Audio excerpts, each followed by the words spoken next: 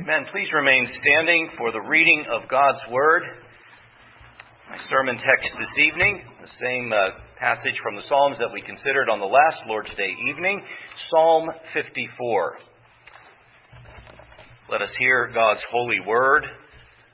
The psalm is entitled as follows: For the choir director on stringed instruments, a maskil of David, when the Ziphites came and said to Saul, "Is not David hiding himself among us?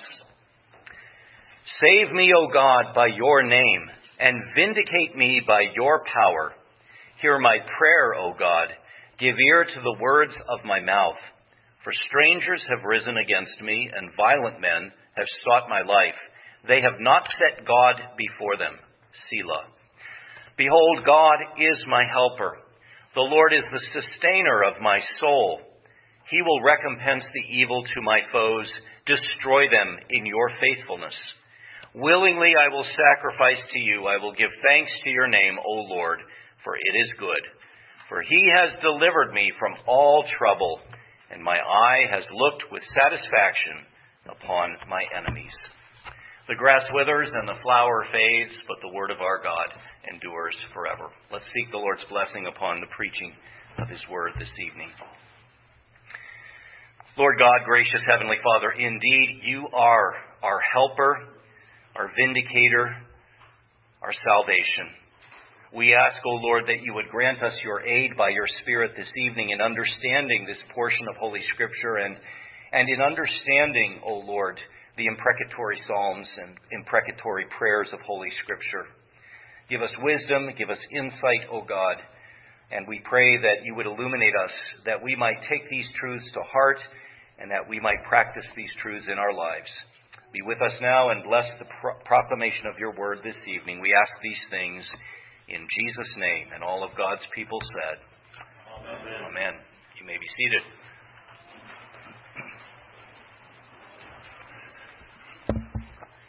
The title of my sermon this evening is God's Kingdom and the Imprecatory Psalms. This is part 2. And the title is Vindicate Me. There's 5 words you can be listening for in my sermon this evening. As you see on your sermon outline, if you're following along, the words vindicate, deliverance, help, confidence, and worship. Well, dear ones, on the last Lord's Day, we began to consider the so-called imprecatory psalms and the imprecatory prayers that are found within many of the psalms, including Psalm 54, which we continue our consideration of on this Lord's Day evening. Now, it's important to define our terms, and perhaps I did not define this term as well as I should have or could have on the last Lord's Day. The term imprecation. What do we mean by imprecation and by imprecatory psalms? Well, basically, an imprecation may be defined as a spoken curse, or in the case of imprecatory psalms and prayers of the Bible, written curses that are intended to be prayed or sung in the context of worship. Our psalm for this evening contains such an imprecatory petition in verse 5, where David prays that the Lord will deal with his enemies in the following words. David prays, "Destroy them in your faithfulness."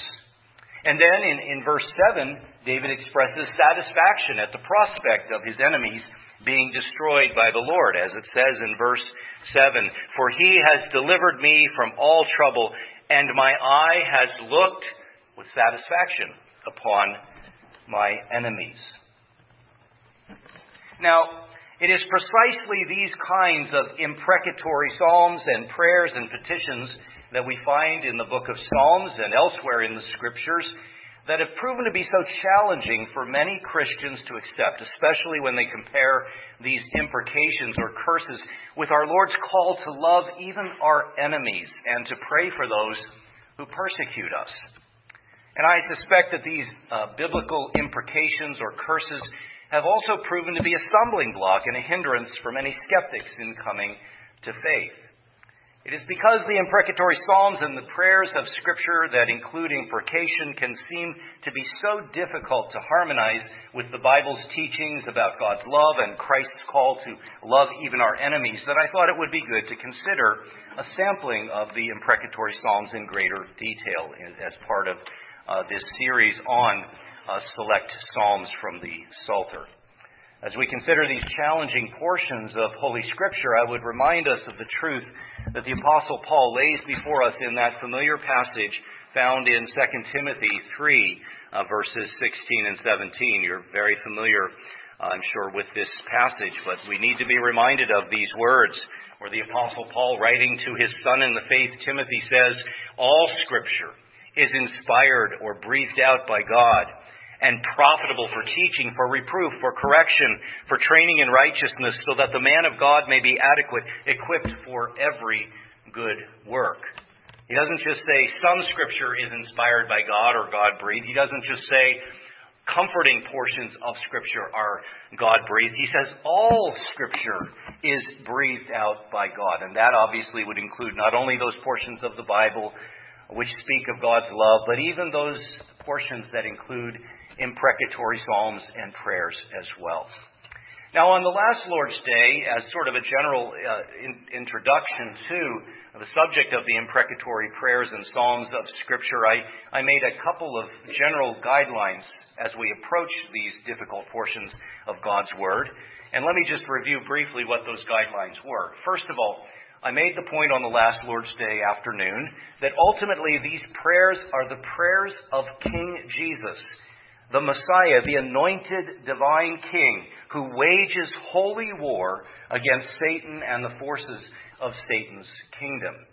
As we take these prayers upon our own lips as a church, we are praying the prayers of Jesus, King Jesus, and he wages holy war against Satan and the forces of Satan's kingdom. In other words, these imprecatory psalms are, in the words of James Adam, not J. Adams, different Adams here, but James Adams' book is entitled War Psalms of the Prince of Peace. That's what the imprecatory psalms are. They are war psalms of Jesus Christ, the Prince of Peace. As such, their focus is not on personal revenge or personal vengeance or a spirit of hatred, but rather they are focused on the justice of God and the kingdom of God. They're not advocating personal revenge against personal enemies. So that was one major guideline I sought to set before us. Secondly, I pointed out that these imprecatory prayers are motivated not by a sinful spirit of personal revenge, but by a zeal for God to manifest his holy justice and to both maintain and advance the moral order of his kingdom. In other words, these imprecatory prayers and psalms are to be viewed as kingdom-focused prayers. Prayers for the advance of God's holy kingdom. Prayers that basically God's kingdom would be done on earth, even his kingdom would come, and his will would be done on earth even as it is in heaven. A third guideline I laid before us on the last Lord's Day is that the church prays and sings the imprecatory portions of the Psalter legitimately and righteously only as it prays and sings these prayers of Scripture in union with Jesus Christ. I also sought to point out how there's no ultimate contradiction or any real contradiction between praying and singing the imprecatory psalms on the one hand, and praying for the salvation and conversion of God's and our enemies on the other hand. For think about it. One of the ways that God may choose to, quote, destroy his enemies is by converting them and transforming them into his friends. So with all of this in mind, let's dive into the details of this particular psalm. Now, this particular psalm is a lament. One commentator introduces this psalm as follows in terms of speaking of the type of psalm that it is. The commentator writes, "This is an individual lament, asking, as many laments do, for God's help against those who threaten the lives of the faithful." This commentator goes on to say, "The psalm directs its singers to God's protection and is therefore well suited for the pious to use when they are under threat of deadly persecution. For those who do not face such persecution, this psalm is appropriate to sing on behalf of their brethren in danger." Remember the historical setting as lay before us in the superscription. Again, I spoke of this on the last Lord's Day, but David, as he was rising to the kingship, God had chosen David to replace faithless Saul, and David often had to flee for his life, to protect his life, as Saul was seeking to kill David. And David where he's hiding is exposed by his fellow countrymen, the Ziphites. It says, a maskil of David, when the Ziphites came and said to Saul, is not David hiding himself among us? So David's life was in danger. His very life was threatened. And it is within that historical situation that David prays and cries out to God for God's help and deliverance. And so the first thing we notice as we dive into this psalm for this evening, we notice here, and this is the first point in your sermon outline if you're following along, we notice here a cry for God's deliverance from wicked men. We see here a cry for God's deliverance from wicked men. David says, "Save me, O God, by your name, and vindicate me by your power. Hear my prayer, O God. Give ear to the words of my mouth. For strangers," or as it could be translated, insolent men, "have risen against me, and violent men have sought my life. They have not set God before them." Now, what's going on here? Well, what's interesting about David's cry to God is that the language that is used here in the opening verses of this psalm reflect a judicial setting, if you will. And David in this psalm approaches God as the righteous judge. Indeed, this psalm breathes, it exhibits a judicial atmosphere as David brings his case before the Lord and pleads for the Lord to vindicate him and deliver him from the evil, violent men who seek to destroy his life. And then David brings his charges against these evil men in verse 3, describing the evil that they seek to bring upon him. The imprecatory psalms often seem to have in view God as the righteous judge who vindicates his people by judging the wicked who would oppress and oppose them. So we learn something about the nature of imprecatory psalms and prayers in general from this opening cry unto God for deliverance from wicked men. And it's interesting how David presents this cry to God. In verse 1, he says, "Save me, O God." How? Or by what? Save me by your name. What does that mean? What does David mean when he says, "Lord, save me by your name"? What does the name of God represent? Well, friends, God's name points to his personal presence and the fullness of his divine attributes. As one commentator puts it, one is present in one's name, hence God as revealed to humans. When David says, "Save me, O God, by your name," save me in accordance with your revelation of yourself to us as human beings. As another commentator explains, God's name can be an image for his personal presence, or else as the sum of his revealed character. And in particular, in the context of such a psalm, God's character as the righteous one, as the just one, who rights all wrongs and brings his judgment upon the unrepentant wicked. As Dr. Willem van Gemeren writes, the, quote, "name of the Lord signifies his covenant protection and blessing, which he demonstrates to the enemies of his people with destructive, quote, might." So David is appealing to God to save him, to deliver him from this situation, and to do so by vindicating him in the face of his enemies, these violent, evil men who seek to kill him, who seek to destroy his very life. And then in verse 2, we see David once again pleading for God to hear his case. In verse 2, he's basically repeating the thought of verse 1 in a slightly different way. But in this repetition, he is again setting his case before God, the just and righteous judge. "Hear my prayer, O God. Give ear to the words of my mouth."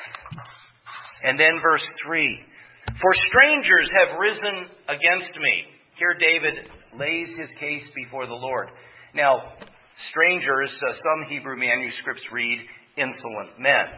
And I think that is probably, I'm not an expert on this particular matter. The Hebrew scholars will debate this, textual scholars, but it seems to me that insolent men makes more sense in the context here, because the term strangers can sometimes be used of foreigners. And if not of foreigners, of those amongst God's visible covenant people who have become foreigners or strangers to God's covenant purposes. In either case, whether it should be translated as strangers or insolent men, these evil men have done what? And he's no doubt has the Ziphites in mind, who have betrayed him or seeking to betray him into the hands of King Saul. Strangers have risen against me, and violent men have sought my life. And why have they done so? Well, here's the charge. They have not set God before them. They're not concerned about the purposes of God. They're not concerned about the integrity of God's kingdom. Remember, King David, he's not a king at this point, but he was anointed to replace. He was chosen and anointed by God to replace faithless Saul as the theocratic king. And remember, too, that David is a picture, a type of Christ. And therefore, by resisting David, by opposing David, by seeking the death of David, they are opposing the very kingdom of God itself. They are showing themselves to be traitors against the kingdom of God. They have not set God, nor have they set His kingdom before them as a priority. But as we consider this opening judicial scene, where David is crying out to God, laying his case before God, the ultimate backdrop of this psalm and of the imprecatory psalms in general, we must remember, is the cosmic conflict between Christ's kingdom and Satan's pseudo-kingdom. This opening section of Psalm 54 unveils for us the conflict that exists between the seed of the woman and the seed of the serpent, a conflict that goes all the way back to the garden. You remember when Adam and Eve fell into sin, as they fell under Satan's temptation, the serpent's temptation, and God pronounces in Genesis chapter 3, verse 15, the proto-evangel, the first proclamation of the gospel. And we read these words in Genesis 3, verse 15, as the Lord addresses the serpent, I will put enmity between you and the woman, and between your seed and her seed. There's enmity there. There's conflict. There's an antithesis there between your seed and her seed. He shall bruise you on the head, and you shall bruise him on the heel. We believe rightly so that this is a prophecy of Christ, who would crush the head of Satan the serpent, and in the process would himself be bruised. And Jesus, of course, was bruised, if you will, quote unquote, bruised by his atoning death on the cross of Calvary. This is the ultimate backdrop to Psalm 54 rather, and all of the imprecatory prayers of Scripture. Again, remember, friends, David was chosen by God to be his theocratic king, anointed by God to replace faithless King Saul. And as such, David was a type of Jesus Christ, the ultimate anointed king, the messianic seed of the woman, who would save those united to him by faith and who would crush the seed of the serpent, meaning the wicked, who are enemies of God's kingdom. Let me ask you, dear listener, whose seed are you? Are you united to Christ, the seed of the woman? Or are you of the seed of the serpent? Are you a spiritual child of God through faith in Jesus Christ, or are you a child of the devil? You're either one or the other. There's no in between. May God in His sovereign grace grant you the grace to trust in Christ as your Lord and Savior, that you may prove to be of the seed of the woman, the Lord Jesus Christ. And so we see a cry to God for deliverance from violent enemies. But next, we consider a confession of confidence in God's help. The tone of the opening verses of this psalm is a desperate tone. But then we shift into a tone of confident trust. Look at verses 4 and 5. Behold, God is my helper. Think about it. David's life is in peril. He is being threatened by evil, violent men who want to see him dead, who seek to hand him over to violent King Saul just to get Saul's approval. But David says, God is my helper. If God is on your side, if God be for us, who can be against us? Behold, God is my helper. The Lord is the sustainer of my soul, or my life. He will recompense the evil to my foes. God's going to work this out. David is confident that God is going to right the wrongs that have been done against him. And then he cries out with this imprecation, this imprecatory petition, destroy them in your faithfulness. Verse 4 is David's confession of trust and confidence in God as his helper. And verse 4 is really the center of this psalm. This is the central thrust of this psalm. It summons us to look to God, the true and living God, the Lord, as our helper, our sustainer, the sustainer of our soul. And then verse 5, these words in verse 5 remind us that vengeance belongs not to us, but to the Lord. If you read the story of David and his rise to the throne, one of the things that is very clear about David is that he refused to take revenge against Saul into his own hands. Instead, he left it to the Lord. And these words here in verse 5 where David says, for he has delivered me from all trouble, and my eye has looked with verse 5 rather. He will recompense the evil to my foes, destroy them in your faithfulness. These words remind us that vengeance belongs again, not to us, but to the Lord. David is confident that God will bring justice to bear upon his enemies and upon the enemies of God's kingdom. This is another characteristic of the imprecatory Psalms, namely confidence in God's ultimate justice and in his ultimate vindication of the righteous, along with a concern for the moral order of God's kingdom to prevail. As Dr. Van Gameren states, the imprecation here in this verse, the imprecation is not vindictive but expressive of trust in divine justice. You see, by praying the imprecatory psalms and prayers in union with Christ and with a view to seeing God's justice vindicated and seeing his kingdom come, praying in that way reminds us, is a way of expressing to the Lord, Lord, we trust you. We trust you to deal with this in your timing and in your way to right all wrongs. Instead of taking revenge into our own hands, we cry out to God for justice to be done. We trust in him and we wait patiently for the Lord to fulfill his purposes, his kingdom purposes. People of God, are we confident that God is our helper, our vindicator, our deliverer? Now, here in the United States of America, we have been blessed and privileged to live in a land where we have religious liberty, religious freedom. We do not have to, at least at this point, we don't have to worry about overt forms of violent persecution.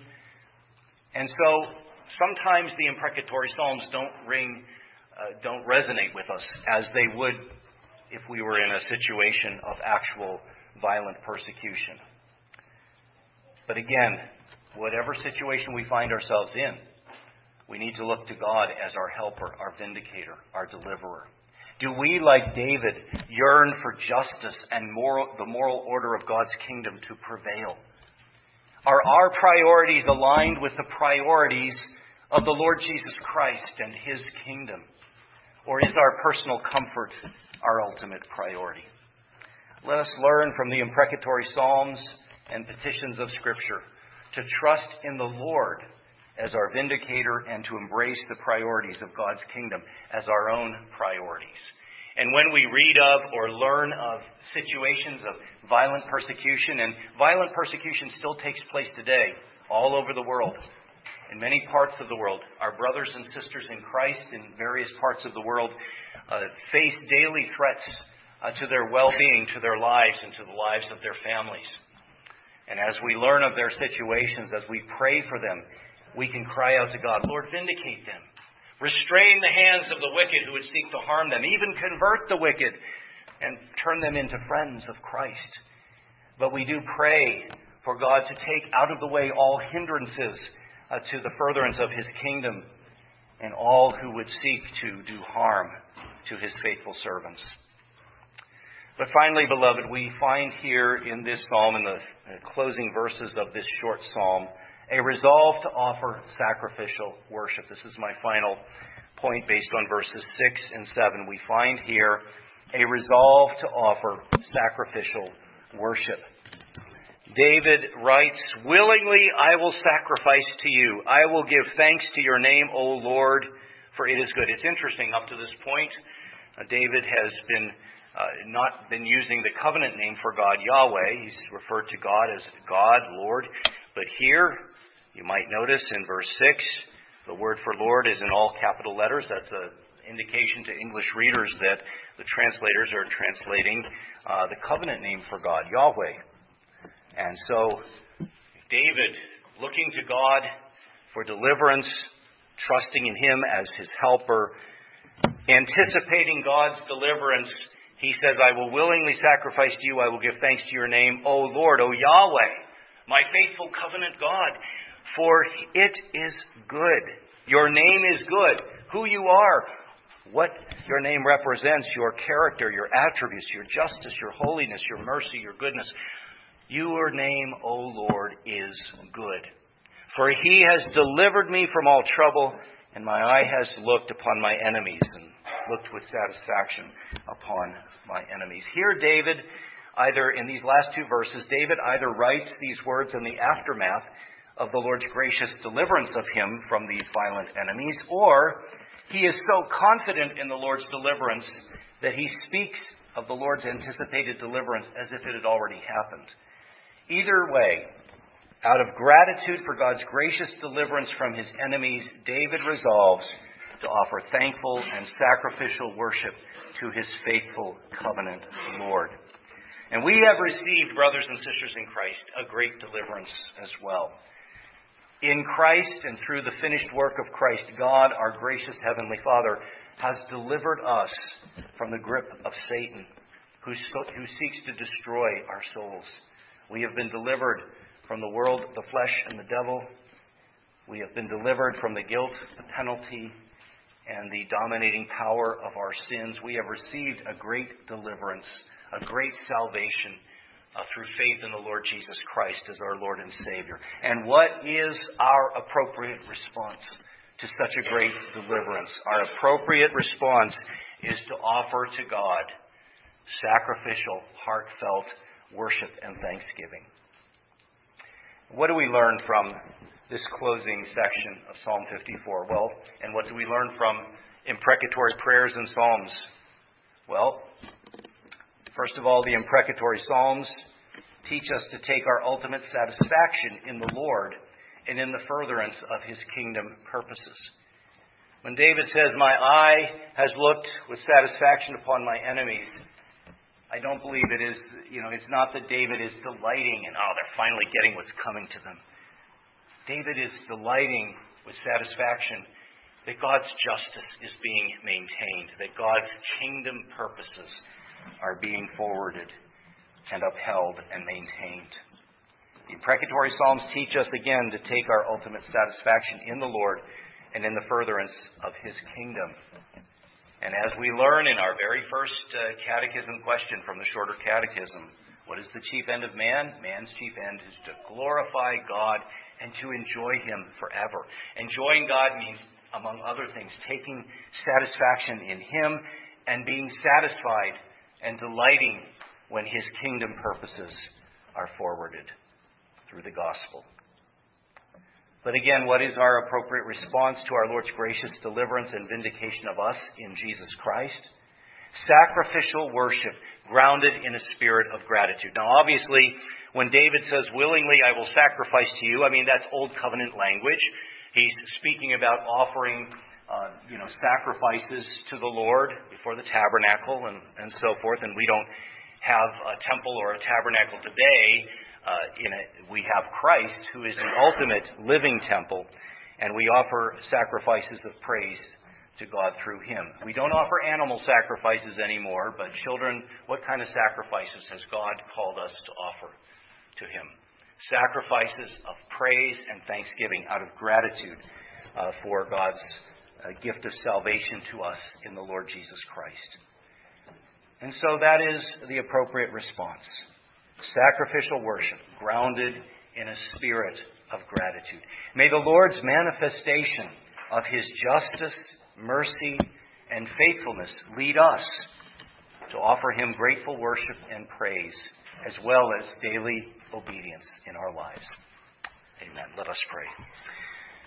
Gracious Lord and Father in heaven, sovereign and eternal God, we praise You that You are a holy God, You are a just God, You are a righteous God. We thank You and praise You for all of Your glorious attributes.